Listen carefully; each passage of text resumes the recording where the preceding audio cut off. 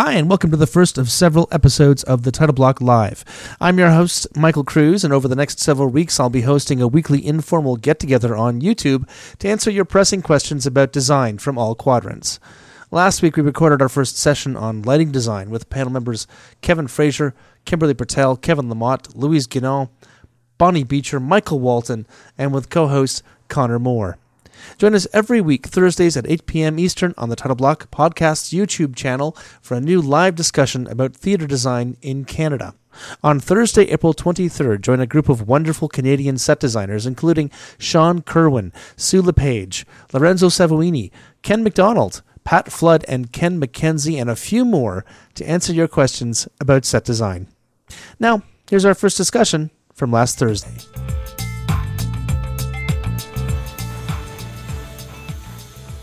So we're not talking about Beavis and Butthead anymore? This is plan W for me right now. And I just learned how to Zoom broadcast from Zoom to YouTube Live in like 3 minutes. So just give me a second. All right. You're ready for open heart surgery. Oh, God, no. To have some? Yes, I would like some open heart surgery. Could you please do that for me right now? Okay, now I'm going to go to Connor. Do you want to get things started? I'm going to go and drop the link to this in Facebook and in Twitter, so people will have it. And I will say welcome to the Title Block Live, and welcome to all the fabulous designers. Connor will introduce everybody, and I will rejoin the conversation in just a second. Sure thing. Welcome, everyone, and thank you for joining us. I'll introduce the designers in the order that I sort of see them on my screen, and if you just want to say a little bit about yourself, that would be wonderful. So starting with Kevin Lamott. Connor, just before, I got a screenshot, and it's just a lighting plot of the new YouTube link, so we might not be live just yet. Gotcha. So I'm getting updates from Simon Rossiter telling me if we're live. Perfect.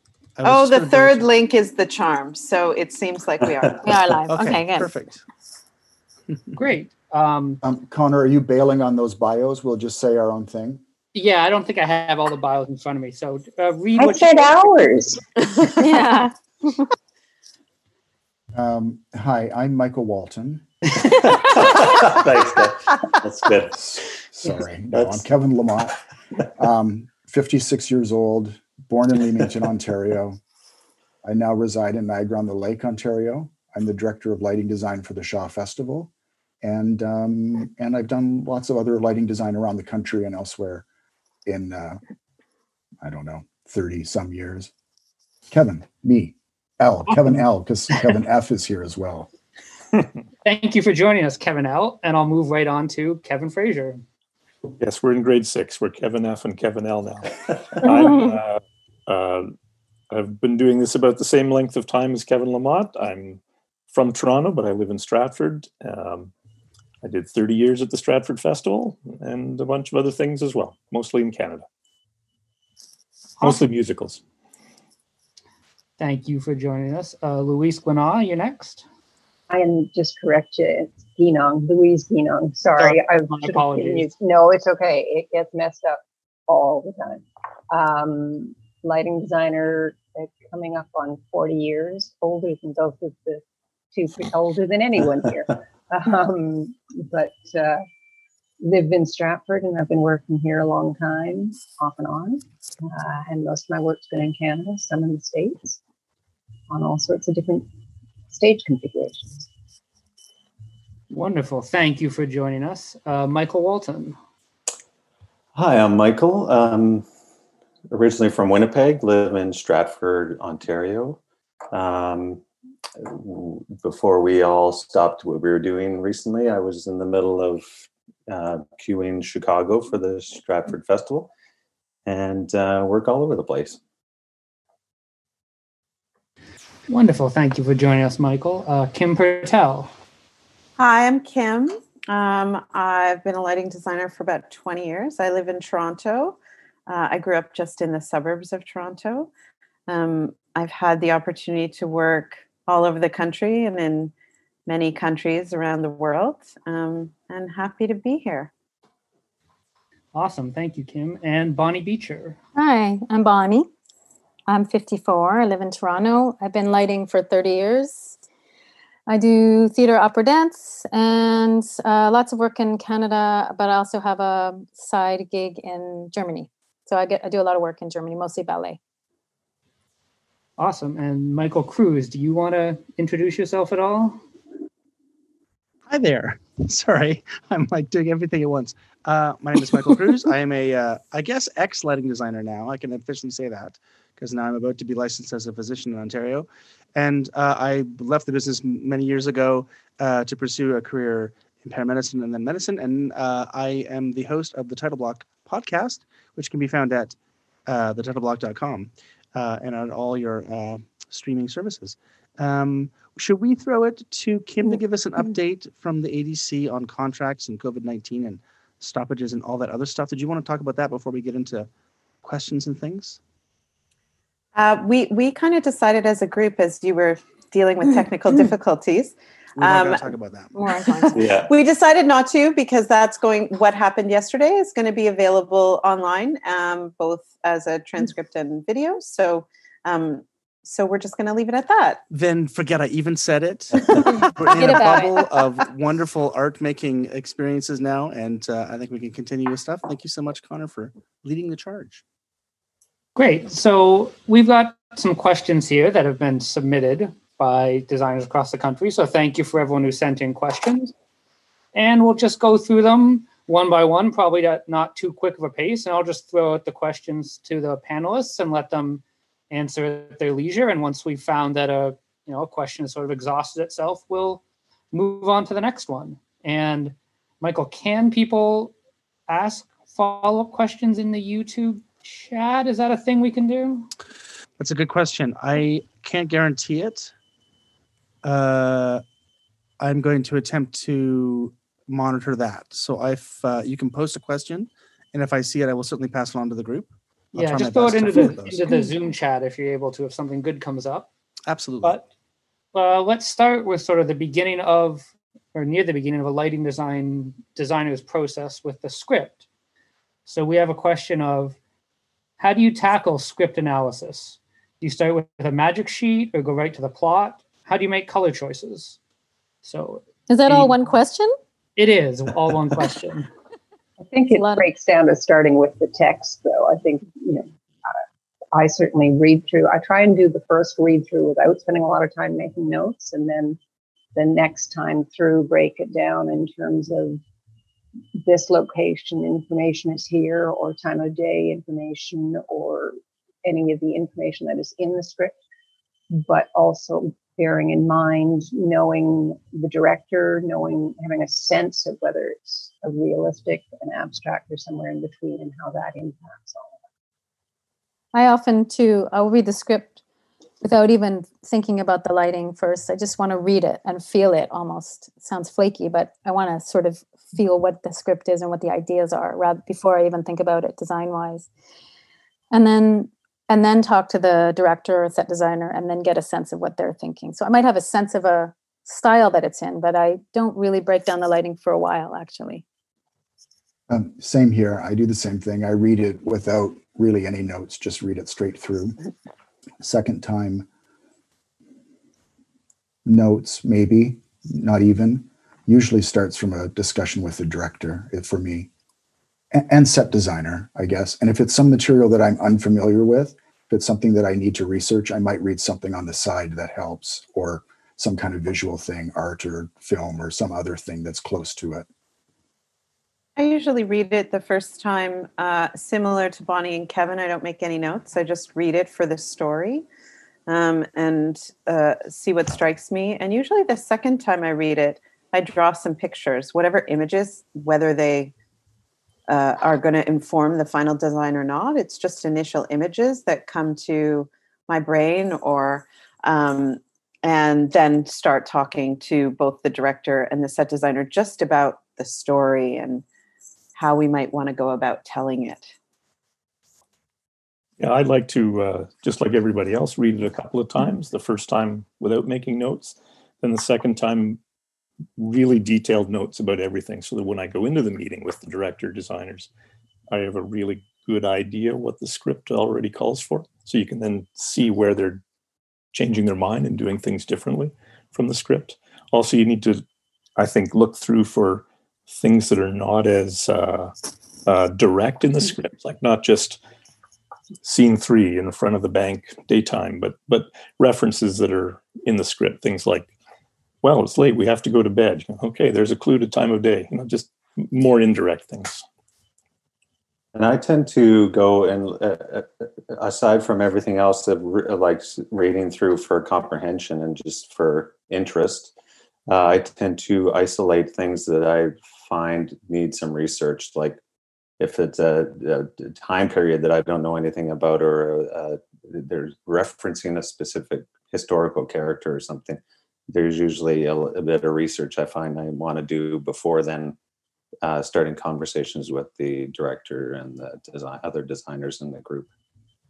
And following up on something Kevin Fraser said in terms of location, because some scripts have added information that says a location that doesn't necessarily have to be. You certainly get that in Shakespeare, where it says it's in, you'll see some versions of the script that give a location, and Shakespeare didn't put any of that in, and a lot of playwrights don't, but subsequent printed versions of the script have added assumptions that aren't necessarily contained in the actual spoken words. Yeah, there's something there with the different playwrights. Like Shaw, for instance, wrote those, right? That those are his, so they're very specific because he never expected anybody to ever see it performed as a play. So he really laid out his idea of it in terms of realism or naturalism. Of course, we don't do them that way anymore, but was his intention. I think O'Neill is like that too. Yeah. Really specific. So then after that initial sort of pass of script analysis, you all mentioned then conversations with a director. How do you have design conversations and convey design ideas to a director? I find, go ahead. Sorry, go ahead, Bonnie. Sure.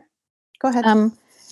I find, I usually go in kind of open with some ideas, but questions more than anything about Right. what direction they want to go in, what's their thinking about it. Is it abstract? Is it not abstract? And if my ideas align with them, then it gets into a good jam. Sometimes it doesn't. Sometimes I have completely different ideas. So I really need to be open about and not too stuck on my own ideas when I arrive. And then be ready to shift some ideas and go with the flow with what they're talking about. And also will depend on the set, what the set, or maybe we don't know what that is. Sometimes you walk in, the set's done. Sometimes it's not. Lucky if it's not. But so I try to go in really with an open mind and asking questions. And then it's usually the next meeting that I'll start to bring other things to the table. I would tend to agree with Bonnie in terms of how I approach that first meeting. I will inevitably, usually I'll have some visuals in my head simply from reading it. And sometimes I'll offer those up and sometimes I won't. And I would say, we can certainly come up with lots of ideas through the design process. Sometimes then you get into rehearsal and the ideas, the concept of how you were going to go about making or telling the story shift and change through rehearsal, because how someone decides, what they've decided in a room versus what they executed in the rehearsal hall with actors who have things to bring to the table can shift the visual storytelling. And so being able to go with that and being able to shift and have a voice about it as well. But I find that there are certain directors, you can storyboard your way through the show, and that's what they do. And other times, not so much. So having ideas and communicating those ideas and having a great jam session with your collaborators prior to going into rehearsal, I love that. But also being able to be flexible enough as the process shifts and changes with the added performers coming into the room and having ideas of their own, obviously. Yeah, it varies so much director to director because they all have different working processes. And I had one director a long time ago who asked me to draw every lighting look, and I can't draw anything. So that one totally threw me. We ended up being able to describe it, but it can be anything from extreme detail to really open and explore when you're in the space. So it's so varied depending on. I find that, sorry, Louise, I find that a lot of those early discussions with the director are about everything but the lighting. Very rarely does it ever touch on the lighting or anything specific. Occasionally, like there's something that's obvious that might need to be talked about that has to do with a staging idea or something. And the only way that it can be talked about is that, well, the light's going to come from here or one of those kind of things. But generally, it's much more a talk about the piece. Might not even be about the set design. It's just about the piece, the time, the characters, the smells like, tastes like, feels like, that kind of thing. Yeah, Kevin, I feel exactly like I often don't even want to hear about the lighting necessarily in that first meeting. Like I'm super keen on just having the director like download all their thoughts and ideas about everything, and then just get into a conversation about taste, smells, feels, all of that, and let the lighting sort of evolve out of future conversations with the rest of the team. Right. This ties nicely into another question we received, which was, when in the process do you feel the pull towards or the push away from abstraction? Similarly, the pull towards or push away from realism.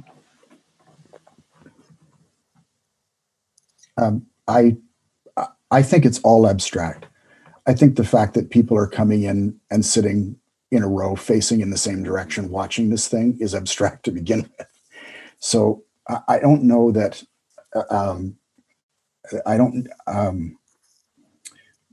so I just appreciate abstraction in everything, in all sort of art forms, and that's kind of becomes a new kind of storytelling thing, or not. Sometimes you've heard it and seen it before, but I think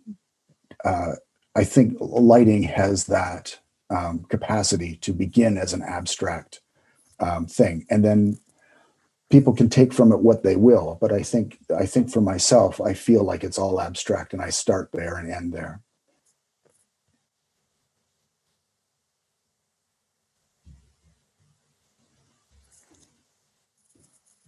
I'm going to pour another drink. Yeah, hard to follow that. Really? That was good, Kevin. Oh, No, that was good. I agree. Yeah.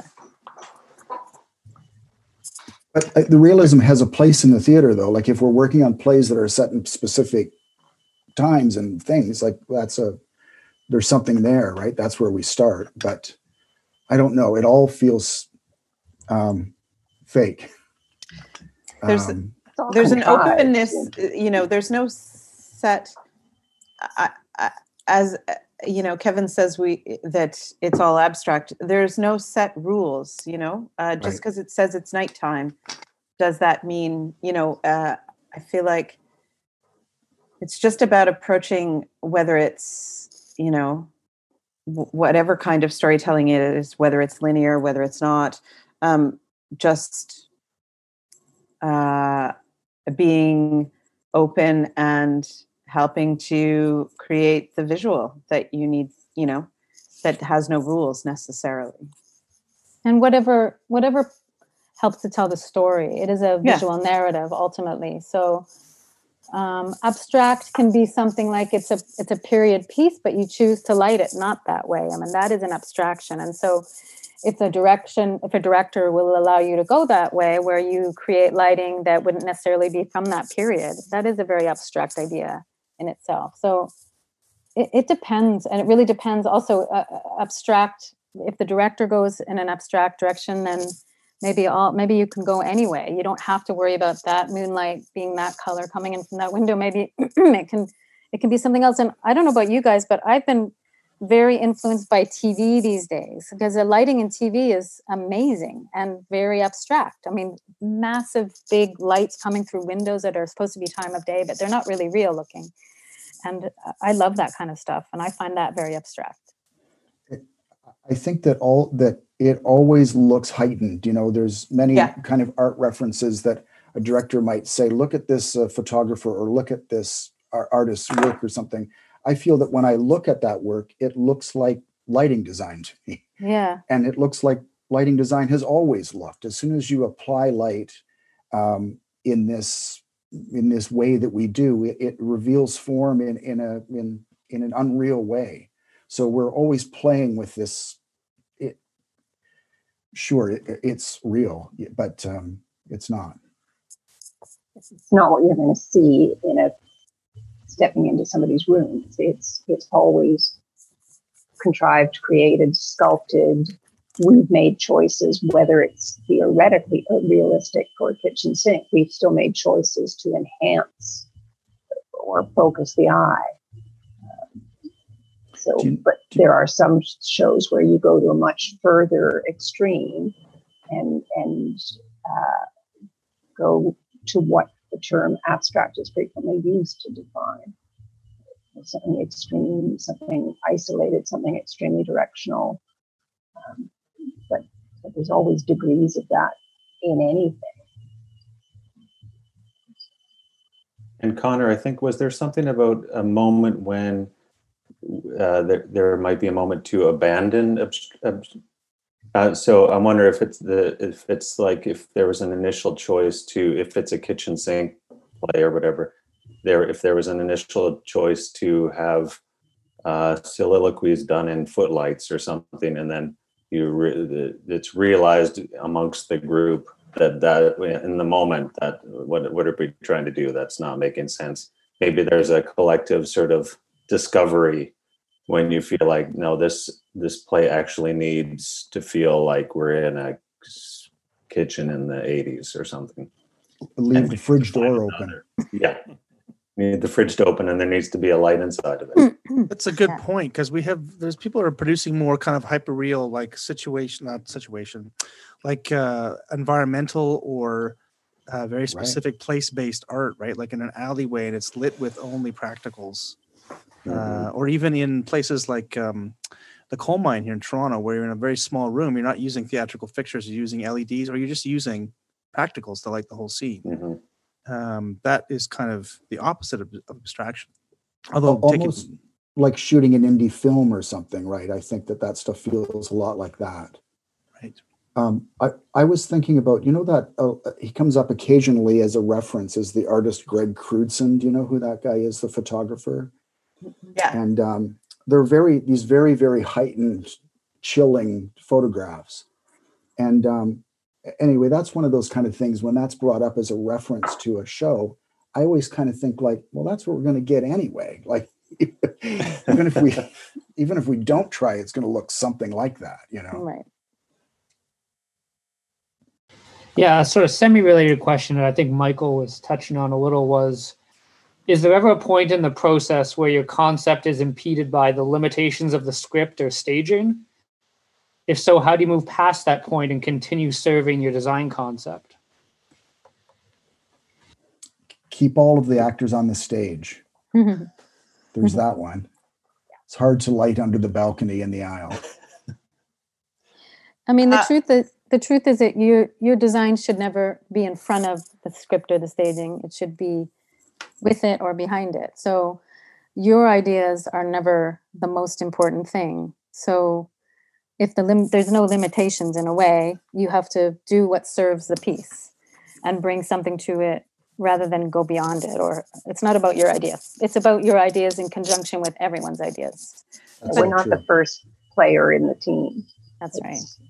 And theater is live performance is a living, breathing thing that has to have the opportunity and the ability to evolve through the process. So to limit that process to serve any singular idea will squash it, I think. So we have to be elastic. We have to, and if the question is talking about limitations in terms of budget or gear or whatever, I mean, I have a love of limitations. I started my career in the tiniest of the poorest of theaters.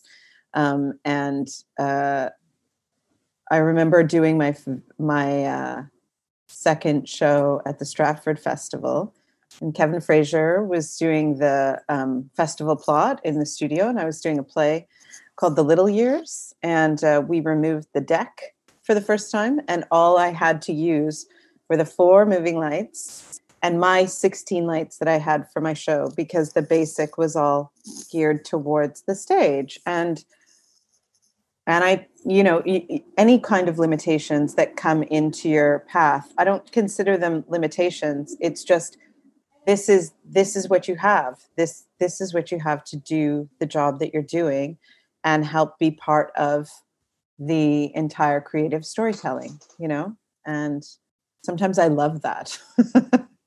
Me too. I agree. Having to create something that doesn't make sense in the space that you're in, it makes it fun. It's if it's always predictable, there's no excitement. There's no there's not the same exploration.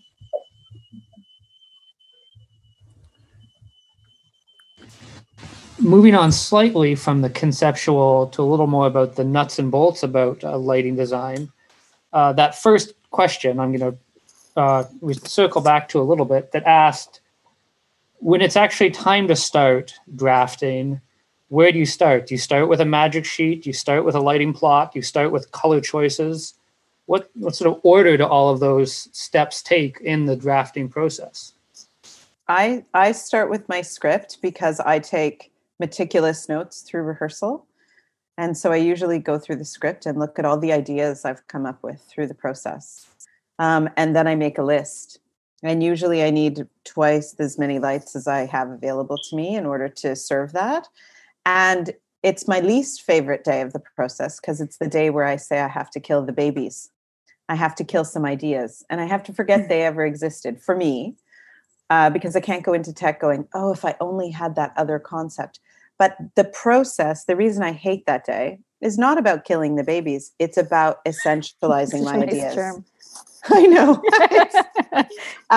But it's essentializing my ideas and making a cohesive palette or a cohesive toy box.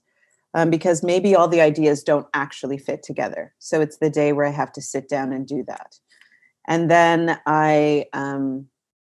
as much as I'm an almost paperless person, I use one piece of paper, I jot it all down, and I start getting rid of trying to figure out how to make which ideas actually live in the same world. And then I draft, which includes color choices, etc. And magic sheet is later for me. Same. Infanticide, Kim, I think that's what you were talking about. It's a whole new outlook on Kim. Yeah. Way to keep it light. Don't want to go to jail for that. I tend to have a lot of the ideas when I'm in my regular life before I have to do the plot. When I'm walking or swimming or cooking, I think about the play a lot. And I think about how I'm going to make the ideas I'm going to make in a very broad way. I don't think about the details yet. And then when I have to do that on the day, much like Kim, I'll make a list of the things I need. How many lamps do I need to do it? I'll make a whole list. And I'm usually 100 lamps over or 200 lamps over. Then I have to refine. Once I get that down on that list, I'll put every channel, every color, every detail, every gobo before I put it on the plot. I do it all first. And then putting it on the plot is just an easy task because the decisions are already made. It's good to make a big list of ideas rather than and have to remove some, because if you just automatically assume I don't have enough lights to do that, so I'm not even going to consider it, then you might actually throw out some really good ideas kind of by accident. So I do much the same thing, make a big list, prune it down. And like Bonnie, just before I start drafting, everything's written down on paper, and then go to CAD is just a mechanical process, really. I think I do the same thing. Like Kim was saying, it's all in my script somewhere. Like, loose paper is your enemy, so it's all in one place. So it is in that script. It might be on the back of pages. It might be out of order, but I spend some time going through that, picking them all out, making a task list like everybody's been saying. That task list for me does have little diagrams. So in the end of that process, I could snip those pages and paste together a rough magic sheet. Yeah. That's where my tallies come in. So if there's like 9 circles times 2, I know that I want, that's a warm and a cool. And if it's got to be cut, it goes to 6 or whatever. So all of those scribbles, every gesture. So I do like to draw, not like Louise was saying, like not scene by scene or anything like that, but just the gesture of drawing, of making that hand magic sheet, all of those kind of stuff. If something's scribbled out, there's still an idea back in there, and I know what that once was. That, oh, wait a minute, that's the thing that connects to this, that connects to that. So I still tend to draw a lot, even though it's just graphic drawing. And I tend to spend a lot of time as I'm sort of preparing the drafting and getting the drawing set up the way I like it to be set up. I tend to use that time to really get a good understanding of the 3-dimensional space of the room and of the scenery. And I find once I go through that process, I have a better idea of what I'm capable of doing. So like I find ideas kind of come out of that too. Like if because I earlier in my career I kept getting trapped by having an idea that I found I couldn't realize because the physical space didn't allow for it to happen. So I went to spending a significant amount of time on my drawing. And then as I'm doing that, ideas are popping into my head, or I'm listening to music that's going to be used in the show, or I have something in the background that references the show, clips playing or something. And then I find I'm doing sort of menial tasks of organizing the drawing in a 3-dimensional model. But at the same time, I'm formatting my ideas and gathering my thoughts about what I want to achieve. Great. The next question is one that came in from the live YouTube chat, so that's exciting that we have. Oh, there's one person out there. Yeah. Do you generally have something to present during preliminary design presentations at first read? If so, what do you choose to share? I often say you will be lit. Good one. Now you're supposed to stand. I always feel a lot of pressure to talk at those things, but of course, nothing's been, like we were talking about earlier, you don't want to pre-cook anything either. You're still at the very beginning of a process. Yeah. And I think a lot of times people will look to the lighting designer for, wow, what's the lighting going to be like? And some of it, but I don't know that you want to sort of play all your cards, And if it's a show that you've been in from the beginning, like you've been in from the design from the very beginning, which is rare, but when you get that, then I often have more to say because I've been in. But if I haven't been in from the beginning, I'm not ready yet to say anything. I usually say something similar to Kim, like "There will be light." Yeah, similar. It's I try to not get myself pinned down in a sense, because you also so often hit a situation where things go a different direction than what the director talked about or in earlier conversations with you. And so I just try and say it's going to support the choices that are made and go ahead with that. But I say as little as possible, I guess, ultimately. There is supporting the set designer in those moments, because I think it's got to be a real pressure cooker to sort of like, So sometimes I try to be involved in that. There's often in a set designer's presentation, there's opportunities there for light, or they'll talk about light. So elaborating on that kind of thing. But I do know that it's important, and I think people want to hear from the lighting designer. And I don't know that that's always the right time to do it.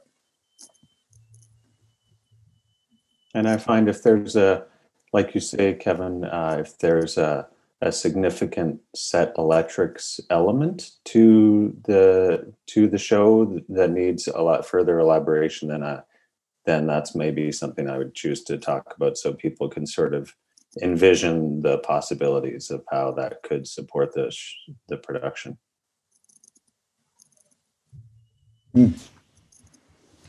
We had a couple questions about what it's like to collaborate with set designers. And I'll boil them down, I guess, to two, which is how early do you like to be involved in the development of the set design? And what is satisfying or inspiring or frustrating and challenging about collaborating with a set designer? I want to be involved from the very beginning, from the very first conversations. I feel like sometimes it's hard to get people together, people's schedules, someone's in 14 hours of tech or whatever. But I want to be part of those initial discussions about the play, about the storytelling, as opposed to it being presented to me. But sometimes that's not always possible. I would say the most frustrating thing is sometimes when the entire set design process is basically complete. Mm-hmm. Yeah, I've had it. And then you're like, I get that idea, but there's not the 3 feet that I need to do. You feel horrible, right? Sometimes there's that large assumption. That this can happen. And I'm like, well, that can happen if we blow at the side wall of the theater. And you never want to be that person. You never want to, I always try to turn it around to figure out, well, we can't quite do that, but what if we did something like this? This is slightly different than what you were thinking. It's always, important to do that. But being brought in at the very beginning of the process is ideal and something I really try to push for in my collaborations. Please involve me. I'm the same. I also find, the one thing, it's not so much about responsibility of the director, but I find the earlier that I'm in, then it's not like I'm an added thing at the end and then they might not like what I'm doing, or it doesn't feel like that. When you come in early, you are building it together from the ground up. And so the director has responsibility for your work in a way that's different than if you're just tacked in at the end. And also and then you can do all the art ideas. It's just, I find tech way easier for the most part when I'm there earlier because it's like it's built from the foundation altogether. You can have a voice. Sorry, Michael, go ahead. No, I was just going to say, I feel like even in school, we learned that the lighting designer is involved last, or one of the last collaborators. And so I think it's been a trend that we've been constantly trying to involve ourselves sooner and get people to want to involve lighting designers sooner in the process, because I think for a long time it was we were added in after the fact, or like here's the production, here's what we're going to do, and so it's been nice to be involved in changing that sort of way of how we do things. And if you can get a voice in early, you can be a voice that can support the direction of the design of what a set designer is hoping to see with their work. Whereas if you come in too late, decisions have been made. But it's also a place where I get frustrated with the theaters, with the production departments in theaters at times, because sometimes I'm wanting to know if there are drawings in, checking in with them, and they don't send you anything until everything is complete and theoretically approved. Whereas you've been saying, if you don't necessarily have a direct line to if you haven't heard anything from the set designer, you don't sometimes even know who the set designer is, and then you're given a complete set of drawings. You go, this is too late. You need to be able to have a voice from early on, and we aren't an add-on at the end. We are part of the whole visual and the whole atmosphere. I find that those very early discussions, when you're involved with everybody before anything started, I'm very conscious of what I say, because a set designer has a very different discipline than I do, and I don't want to steer that in any way, or not even be. It's just maybe it's my own thing. It's the way that I feel, but I just I still respect their time in all this, their time with the director, what a director wants to say. I'm there to listen, I think, rather than say, oh, this wall should be this tall, or any of this kind of nonsense. But at the same time, if all of a sudden they're talking about a lot of top light, side light, they're envisioning it, and sometimes using terms such as high side light, but they want to put a whole roof on a closed-in box set. I've certainly been in that situation where, by being there, I can say, these two things don't play in the same room. Can't have both, yeah. Yeah. And it's true what you say. Sometimes it's just about a listening. Even if I'm there just listening, I can absorb what the ideas are, which makes my job easier in the end. I had a thing to mention that just reminded me of, there's a film, it was on Netflix for a long time, about the painter Gerhard Richter. Did anybody see that? It's called Gerhard Richter Painting. And he's a German not abstract expression, anyway, German contemporary artist. And it showed his studio and him working, and his works are really abstract. And he has these two assistants that work with him that don't say a word, because they know that anything that they can say could send him off for a week down some kind of, freaky trip. And then he'll waste a lot of time.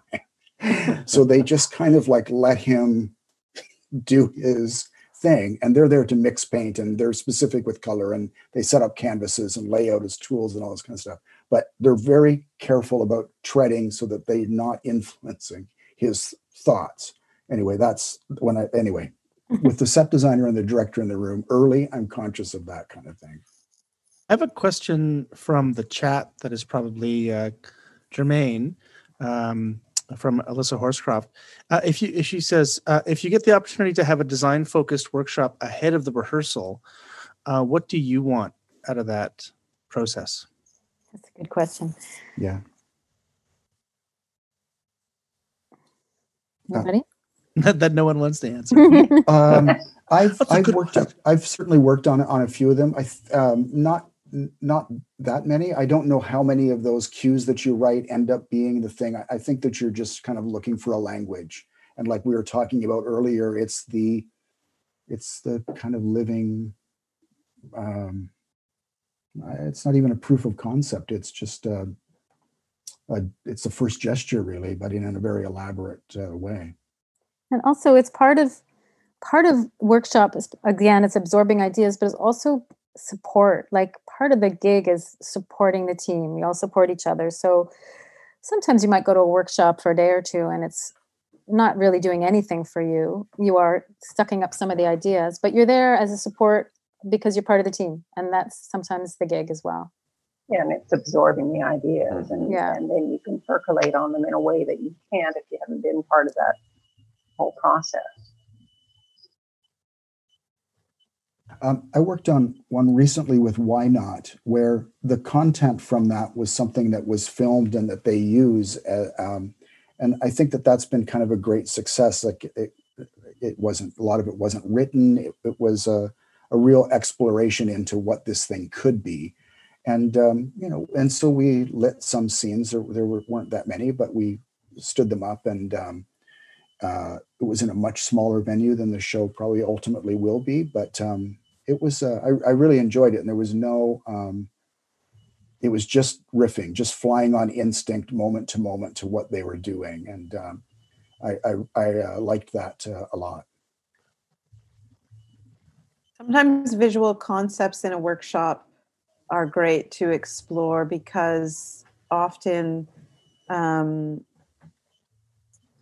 even though I don't speak in technical jargon to my collaborators, sometimes being able to demonstrate a visual idea or a visual concept is really helpful, as opposed to sort of just finding source material that is kind of that, but not really. And and being able to play with that visual concept and shift and change it in a similar way that you might do with a model of a set. Having the opportunity to play in that way is can be quite interesting, especially if you're doing some sort of concept-driven design, you know. So that's what I enjoy about workshops where you actually get to play with light. Mm-hmm. Yeah, it's a good time to observe, and I find it's like you were saying, Kim, especially helpful if there's a certain problem that you know you need to solve early that's not necessarily part of the overall concept of the production, but it's just a technical challenge that, like, I remember doing a show where we needed to sort of have performers capture small beams of light with little mirrors and redirect it to another person and then redirect it to another. So there was a bit of exploration with those sort of challenges. And I find that's a really good time to prove whether or not this is actually going to be possible before you get into sticking with the plan that supports that idea.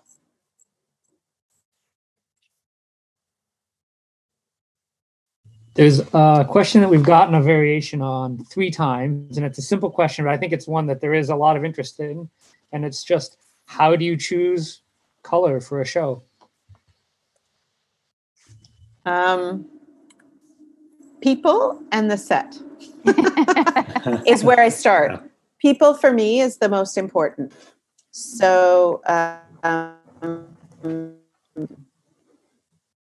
what people's skin is, and you know, you've got a lot of variation of skin color and skin tone, and trying to find what is going to serve that the best.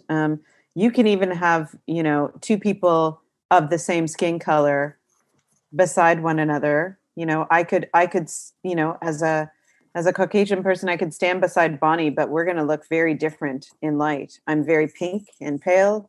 She's much more olivey. And so trying to, I deal with skin color first. Then I obviously have to look at the set and the floor very specifically, because light hits the floor and bounces back up onto the people. And those are the 2 places I start with for sure. I used to have way more problems with color. Like I used to, when I started my career, it was always like, but I find I know color better now. So I kind of know the general idea of the colors that I want to use. Is it a very cold environment? So I might know that. I tend to go cold. So if I have to do things with warm colors, I always find it more challenging. So I might do a broad stroke of color, but sometimes I get in and I'm wrong. And often I don't do the skin tone first. And I sometimes get caught with that. And it's always a little humbling, actually, if I have people on stage who I've lit them wrong. And so I might have to go through and change the front light color or whatever. But I always learn something from that. So I don't stress about color like I used to. I think, yeah, to Bonnie's point, same kind of thing. I used to really kind of stress over it. I think over time, though, it's become a colder world, and not just with what we do. Just watch the news, I guess. Yeah. But that has sort of limited a palette as well. And I try to kind of push against it sometimes, but I do find that I'm sort of drawn colder and colder and colder.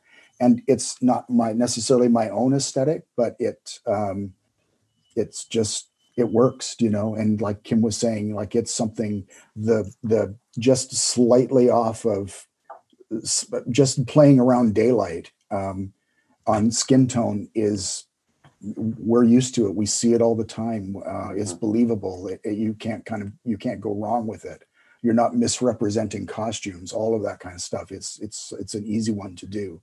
And then it depends on the show that you're working on. And I just know my own sort of limitations. I tend to put any kind of saturated color and stuff from the side and from the back. don't use lavender well. It's something that looks good in other people's shows, that sort of thing. But yeah, it's not that I'm afraid of sort of laying it on from the front, but it's got to be very, very specific. And I'm very conscious of that now. But I think my own specific palette has gotten narrower, and I think I'm either influenced by everybody else or it's zeitgeist. I don't know what it is, but it's just where I'm at. I think because I started fairly young at Stratford, and at that time, the festival stage, the basic area rigs were almost entirely open white as a base. And then you had color washes that you laid on top, and sort of what we then called the orchestra backs, which were like diagonal back and a sort of top light.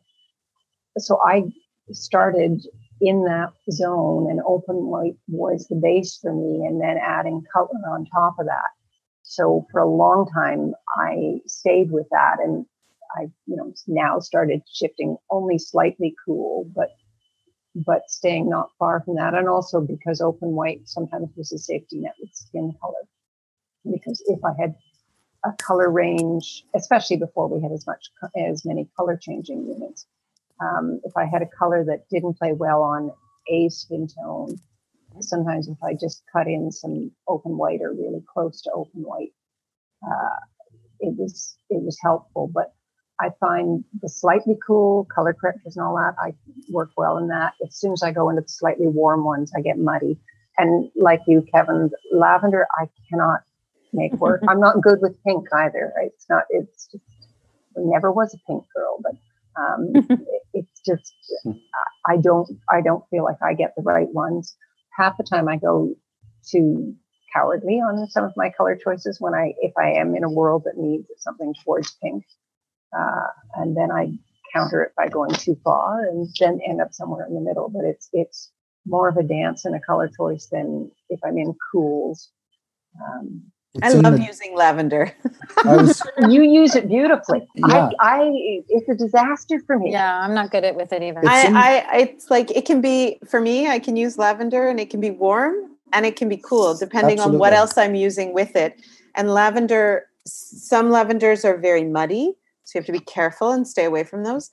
But lavenders for me sometimes are a safety, because you can light, as long as you're countering it with something else, you can light a lot of different races, a lot of different skin tones with it. For me, it's worked. Whereas for me, amber, I'm like, ugh. I usually try to additive, that's a luxury to be able to do that, to hang a concept twice and to additively mix things. But that way I'll push into lavender. But I don't know, for me, I just find it I can't get it. It muddies when it dims, which is another limitation of mine, that every cue that I've ever written is at least 3 seconds too long. So I'll throw that out there. I was going to say, as someone who's used lavender a lot as well, back when I lit things, I would often color correct if I knew it wasn't going to be at full. If it was a darker show, I would just throw 3204, 3208 on it. So you could actually run it at 35% or 40% and have it stay true. That was a Rob Thompson thing too. Rob used to do that. Oh, I thought I did it first. You taught it. None of us have done everything. Nobody's done anything new. Nothing's new. I read Oh, sorry. Go ahead, Kevin. I was just going to say, I read an interview with Theron Musser one time, and she said she always chose color for a show first thing in the morning before the first coffee and cigarette. Because if she did that, she could get it done in 10 minutes. Otherwise, it would take all day. That's great. It's good advice. It's good to try, like you were saying about warming on dimming, Kevin. It's good to try and figure out how intensely you're going to be using certain systems, if depending on what color is in them. So it's always something I think about. I tend to think about last and write, I'm only going to glow this idea or whatever. So why am I choosing that color? And then I tend to revise things later on. But like as the plot is evolving, I find I enter 3 different color values into the fixtures before I'm done. It's a very evolving, moving target once I figure out how specifically I'm going to use the rig as well. Also, I was going to say about LED.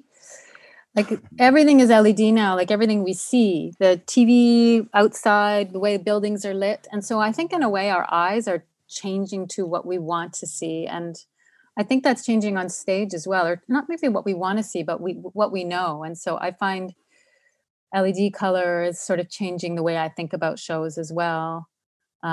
It's at first I had a resistance to the vibrancy of it, but I'm starting to understand it better and use it differently and see it differently as well.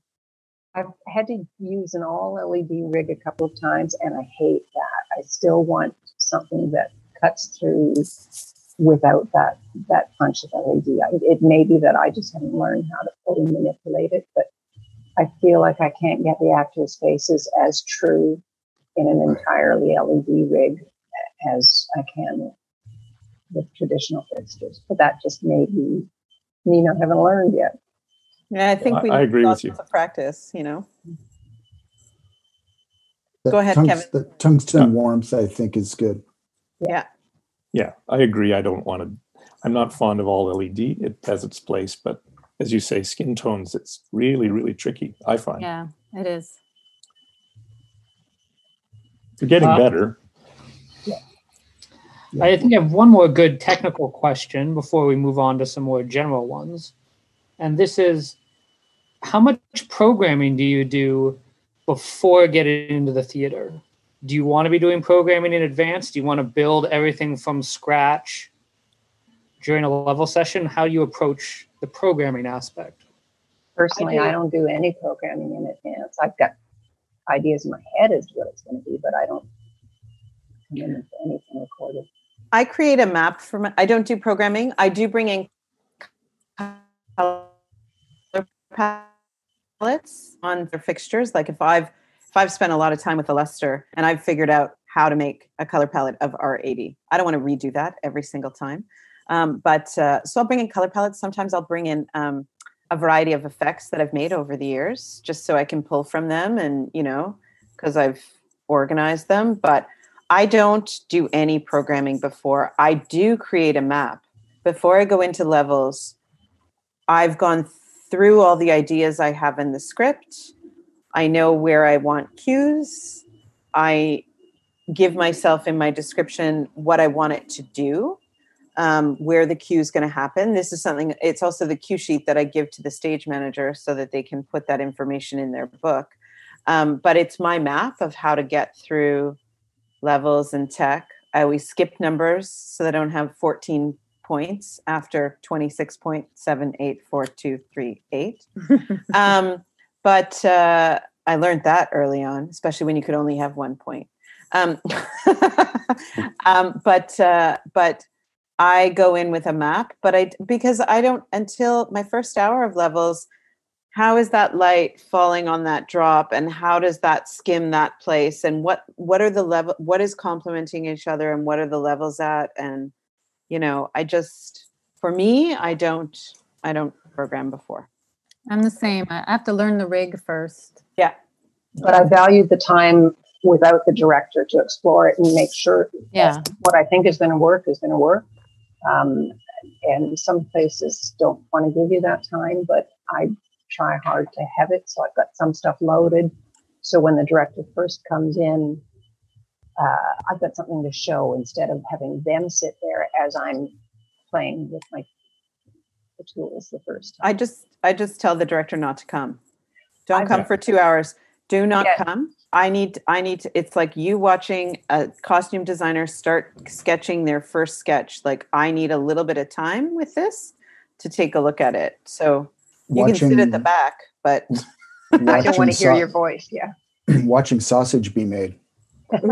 I find that anything that you can do ahead of time with moving lights when no one else is in the room and you get any kind of kick at that ahead of time is very useful.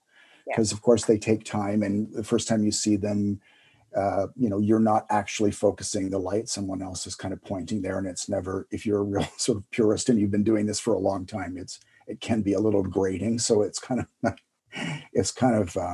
good to get some of that stuff, not all of it, but some of it in place, at least to make yourself comfortable that you've got something to go to there rather than create it in the moment. Kevin Fraser, don't you pre-program sometimes? I program a lot of shows, but not pre-program. I do it you in the don't. theater over rehearsal. I thought you. I don't know why I thought that about you. In non-union situations. Right. Obviously, a union situation, you can't really Right. do that. But I do a lot of just sitting in rehearsal and building cues over top. Right. When Kim was saying about prep, I often, it's not always a sleepless night anymore, but kind of before levels, it's still, I don't know. It's Low hard to level explain, but anxiety. Low level anxiety. It's like you That's what feel it it is. in your gut, it's like you're starting something new Yeah. and it's just, you don't know how it's going to end. And it's kind of like the When it's going to coronavirus. end. Yeah. Yes. I have that moment always of going, Me I don't know how to too. do this. I Starting don't have again. any of the right tools.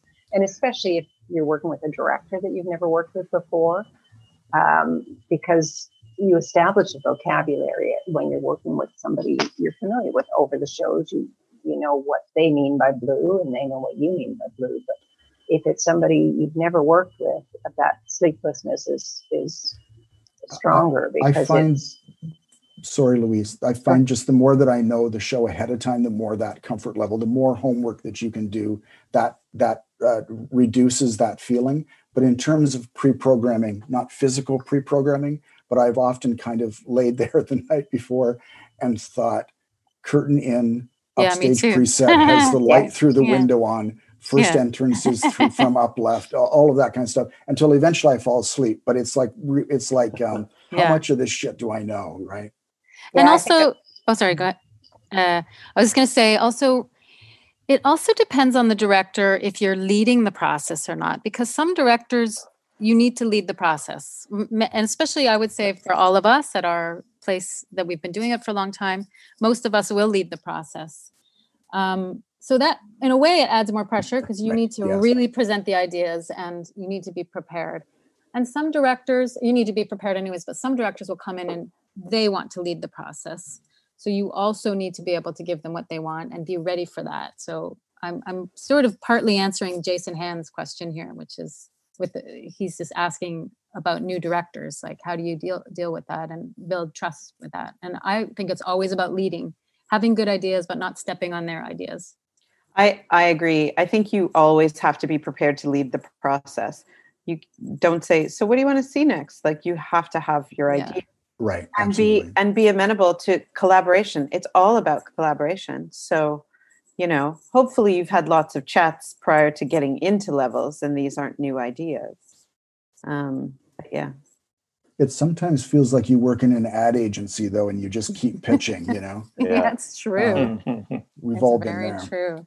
And I find almost always I despise everything I do in the first few hours of Me the too. Ew. First day. I just hate it. I'm just like, day. what am I doing here? Yeah, me too. Is that when you think you're going to get your lighting design status taken away? Like revoked. Everyone's going to know you're a fraud at that point. Because there needs to be a certain amount of discovery. You need to feel the walls vibrating to know if something is working or not. And I remember without fighting to remember your channel numbers or whatever. It's just like you have to have some time. And you get a chance to see combinations of things that you hadn't even imagined that it was ever going to work that way. That's all in there somewhere. The happy accident, exactly. I had the best happy accident happen once at Berkeley Street in Toronto. I had a light on the balcony rail and someone had hit the bottom shutter, and it was this slash of light sort of on this back wall, and it was a set with a ceiling and 3 walls and everything. Anyways, it got hit in such a perfect way. It wasn't the idea I originally had, and when I brought the light up in levels, I was like, what didn't I do? Like that ladder hit that shutter and it's the perfect thing. Genius. Yeah, and then you're like, oh, I'm a total fraud. You were there to recognize that it was good. Mm-hmm. Well, yeah. And then going back to color, Connor, I find that there's at least one thing I discover that I want to change before people are looking at this. I'm like, we need to have an hour and we need to go around and change these 12 lamps to a different thing. And then it's until it's what I intended it to be, or until we discover that we have to go a different route with something. I've also found that I would say maybe half of the shows I do, a director doesn't sit in levels. They see it with the people. Certainly in the States. Well, there's no such thing as levels in the States. Or in so Britain. That's a different. Also yeah, you're just working over top Mhm. of, but you've Mhm. had the discussions. And I totally get it. It's like watching a set designer cut the model pieces out. Like, so I'd say at least half the directors I work with do not sit in levels. We've talked through it, and then they'll see it with the people. It's really hard when you're doing, a musical with 40 people on stage, or an opera with 60 people, or even a play with 10 people, and you have one, maybe two light walkers for your levels. And they're like, what's the light over there? And I'm like, I'm lighting the 14,000 people you have over there. It's just a skim of light, but right now it looks like a lot of light hitting the floor or something, So I've found that in those situations, if you talk through it and there's trust and, but there's really fantastic directors that will come and sit through all of levels and really jam with you. And that's also fantastic, but not necessary. Yeah, it's the same Not for essential, I mean. It's the same for me as for Kim. Probably about half of the people I work with don't come to levels. They just say, make it pretty. Yeah. I find too with the schedules these days, there are some shows where you have 8 hours and you have 200 cues to build. And I have to say to the director, you cannot come to levels, or you can come, but you can't talk to me because I will not get it in. And in those situations, I mean, that's not all shows, but those kind of shows where we're doing them more and more, actually, where you have 200 cues to put in, 1 day to do it. You've pre-numbered the whole thing, stage manager. So you just have to put your head down and do it. There's no time for conversation. So that's a whole different thing, and then they can see it with people. Kevin, I often get on those shows where the director says, make it not pretty. Yeah. Like, Can you make it look kind of shitty? exactly, yeah. How dark It's probably harder to do. Well, I don't know. Depends on the day. It's like the visual image is like hair on soap or something for this lighting, that kind of approach. I think all of you have worked with assistants, both at one of Stratford or Shaw, if not both. So we had a question that came in what are some do's and don'ts for good assistant lighting designers when they're working with you? I certainly want, obviously, especially Stratford, Shaw, the COC, they have a job to do that is outside of being our assistants. They have work that they have to do that is for the electrician. Sometimes work that we would never do as designers, decide what dimmers are going in what. But I certainly will have things that I will ask them to do, but I want them to also get something out of the process. Ultimately, in Canada, it's not like Broadway. We don't have people who make an entire career out of being assistants or associates, and taking shows all over the world and on the road. And so I really do want to find out. We often, in those places, we're not choosing who those people are. Someone like Kevin Lamont is deciding who those people but I want to make sure that they are getting something out of the process that allows for them to grow, and they're not just doing all the technical things of making the drawing pretty and making a great magic sheet. And, and there are certain things that, there are certain designers who have their assistant make their cue sheet and update it.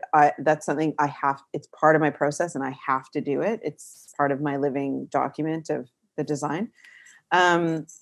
But often, maybe much like a sound designer in a musical, once we start running the show, I want them to move around and I move around to take notes from different places, as long as they understand what it is the design concept is or the design approach is.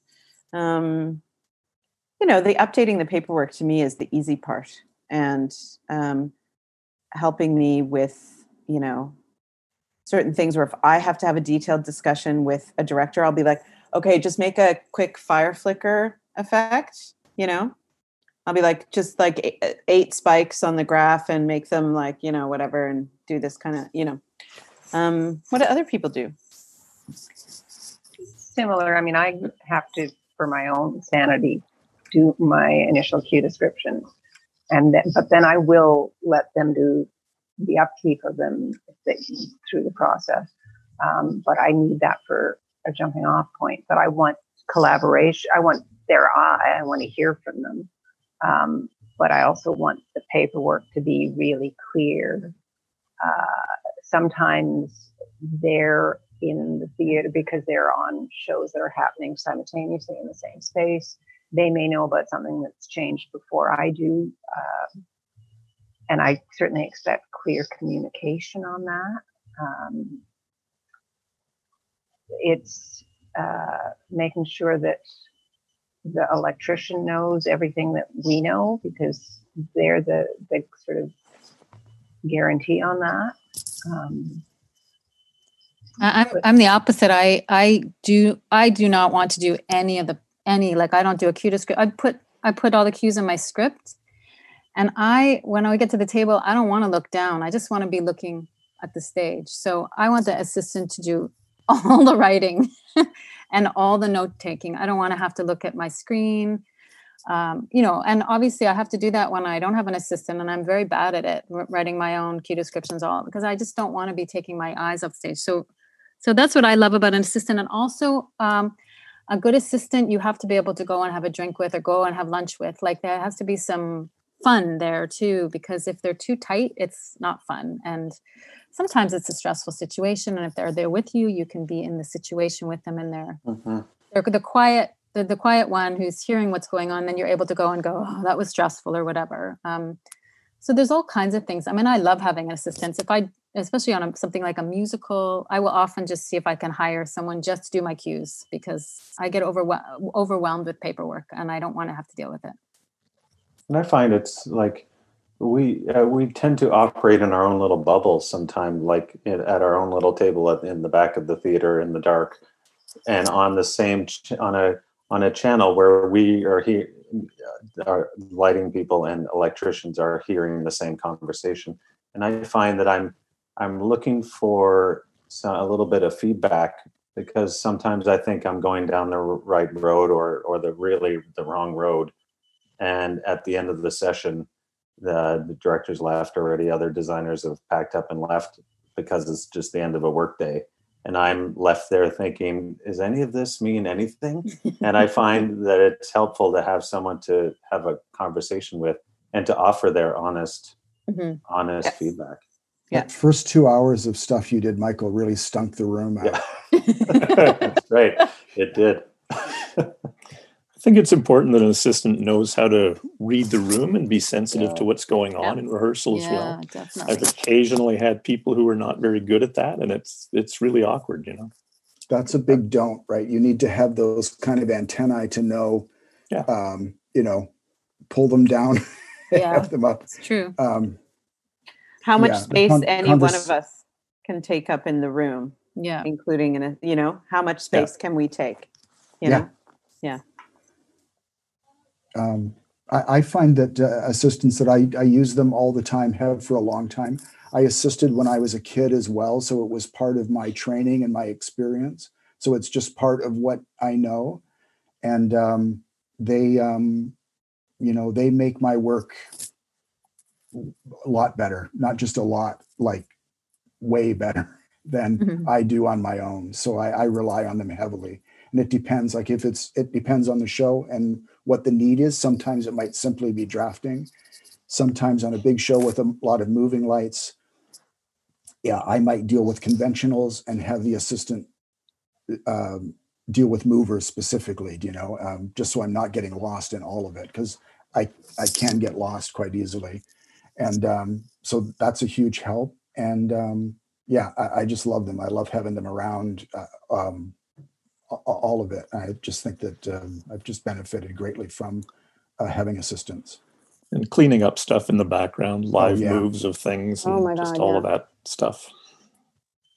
Yeah, because I don't want to be my eye to be distracted from what I'm looking at, to be sort of going, do I need to worry about a move that's coming up? I just want to be looking in that sense, same as Bonnie, looking at the stage and not looking at any screens. But I've certainly had the assistant who has decided to voice their brilliant idea at the wrong time. And you just throttle them in that moment. Most assistants are great, and you do get a bond with them, but every now and then you get one and you go, And there's shut up now. There's also what I like about having assistants now in my career is I get to mentor. And that's great. I mean, having someone there witnessing what you're doing, learning from you, makes you better at it. And you learn from that as well. It's teaching in a way, even though it's a job in itself. I mean, and I learned everything from assisting. So just watching people work and how they worked, what to do, what not to do. So I'm happy to have assistants to be working with me, but also that they're learning something. It's really important when you're young to be able to just get in the room. And I think that it's important for all of us, and we all know it. It's important to have somebody in the room with you because it's such a rare experience. There's not many shows. We don't do that many a year, although we think we do. It's such a rare opportunity. So I think it's important to just have somebody like-minded around to witness it, good or bad. It's all good, I guess. We have to wrap soon, but there's one question I really want to get to that came in through the chat, which came in from Amber Hood, which was, I'm interested in what everyone is doing, working on at the moment to keep their creative energies flowing. How are you using your imagination in isolation? Well, I was saying to these guys earlier, all I've wanted to do is bake bread. I've been on the whole baking bread train, but honestly, it's allowing me to be creative. It's very weird. And that's about that and walking. And, I miss work deeply. I do miss it, but it's strangely less stressed in this. One part of my brain is much less stressed. I don't have deadlines. I don't have to wake up at a certain time. My kids don't have to get up to school. So there's this much more relaxed part. But I do miss being creative. So yeah, I'm putting right now into baking and cooking. I like Bonnie I miss work. I miss the people. I miss having creative ideas about something right in front of us. I have all the appreciation for everything that's happening online, but that shared experience in the theater as you're making something, I miss it. But I'm spending a lot of time walking as well, like Bonnie. I'm spending a lot of time taking a lot of photos, and often light has a lot to do with those photos. And I'm really enjoying sort of experiencing the beauty of the outside world and how light engages with the outside world. Like I'll just be walking, I'll be like, look at how that's kind of skimming how that sun going down is skimming the side of that building, stuff like that. But I have hopes of making bread next week. I want Bonnie's challah recipe and I'm going to go for it. I also want to learn how to poach an egg really well, but whatever. I know that one. Yeah, I've never been one to draw or paint or anything. And I've suddenly... I'm new to an iPad and I've suddenly gone down this rabbit hole of wanting to draw and paint every day. I love your paintings. I love them. They're so gorgeous. They're gorgeous. Are they freehand paintings? Yeah. They're gorgeous. Like Apple Pencil. Yeah. Is it on Procreate or what are you doing? Yeah, on Procreate. Oh, they're so beautiful. I find it's a real as sometimes it's a half an hour thing and other times it's been like from 9 o'clock until 5 o'clock and then I pack up the work for the day and start making dinner or whatever. But it's a really good creative outlet for me. It helps my brain sort of settle in the current world. Kim, I just wanted to tell you there's a video. I watch a number of these videos by Jacques Pepin. Do you know who he is? The French chef. So they're all on YouTube, of course, because he had that great show in the 90s on PBS. And anyway, there is one about the poached egg. So you see how Jacques Pepin does the poached egg, which is the best way to do the poached egg, including getting a whole, like for a restaurant, you can get a dozen of them ready. So I don't know that you can have that many people for breakfast, especially not now, but it's just also throw them out my balcony. It's also how to do that so that you can just reheat them quickly. Cool. I'm reading a lot, getting to books that I've been meant to read and haven't had time. Like everybody else, I miss being in the theater, but maybe not as much as I thought I would. Mm-hmm. I don't know. Oh, I miss it more than I would. Having had most of last summer off, I got used to it then, but this time I miss it more. I'm walking a lot, sometimes run into Michael Walton on walks. I'm sewing a lot, but what I'm doing, my only creative thing in the sewing is constantly changing the pattern of the sort of masks I'm doing, going, I can make it better, I can make it more efficient, and then going, just leave it alone and do what it is. But no, I miss it deeply. I have an 8-year-old here, so my creativity has kind of skewed that way. So I've played a lot of Lego almost every day. She's now doing a lot of school as well.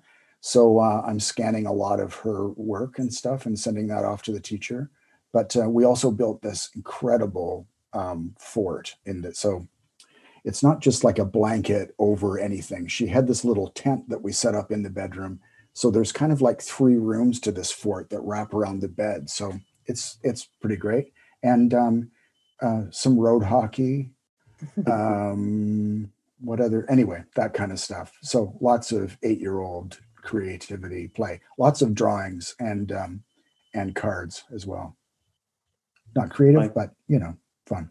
For all of us who are so used to just like working 24 hours a day and like just like getting on the hamster wheel and never getting off, it's like really I find that it's intense how great the feeling is sometimes of just being forced to stop and to connect with people and to look at your life around you and make sure you're not missing anything that's passing by, except for the ennui. Yeah, no kidding. The rest of it's good. Yeah, absolutely. Well, that's awesome. Ending on ennui. Yeah, no. On that note. Good play. Yeah, exactly. Thank you ever so much, all of you, for first of all agreeing to do this. I think that one of the advantages of being home, they're not a lot, but one of them is that we can all get together like this on a night and we're all not in the middle of the theater or working and able to actually share all these ideas. So I love that part. And thank you so much. There were some questions, a lot of questions that were sent to us that we couldn't get to. Don't worry, because I want to be doing this cyclically every Thursday night. Hopefully next week, it'll either be video or set design, I think next week. We'll sort that out. I think we'll keep the Zoom format. It seems to work well. Thank you for sitting through the first 10 minutes of me panicking on coming up with a new plan to do this in 5 minutes. And we'll see everybody. Hopefully you guys will come back and join us. We'll have another lighting design panel in a few weeks, maybe. We'll sort that out. Yeah, we'll find out how the bread is. Exactly. Please bring samples. And the poached eggs. The poached. I'll get you. You can put those things in a pack and with some dry ice, and you can just send them to my house.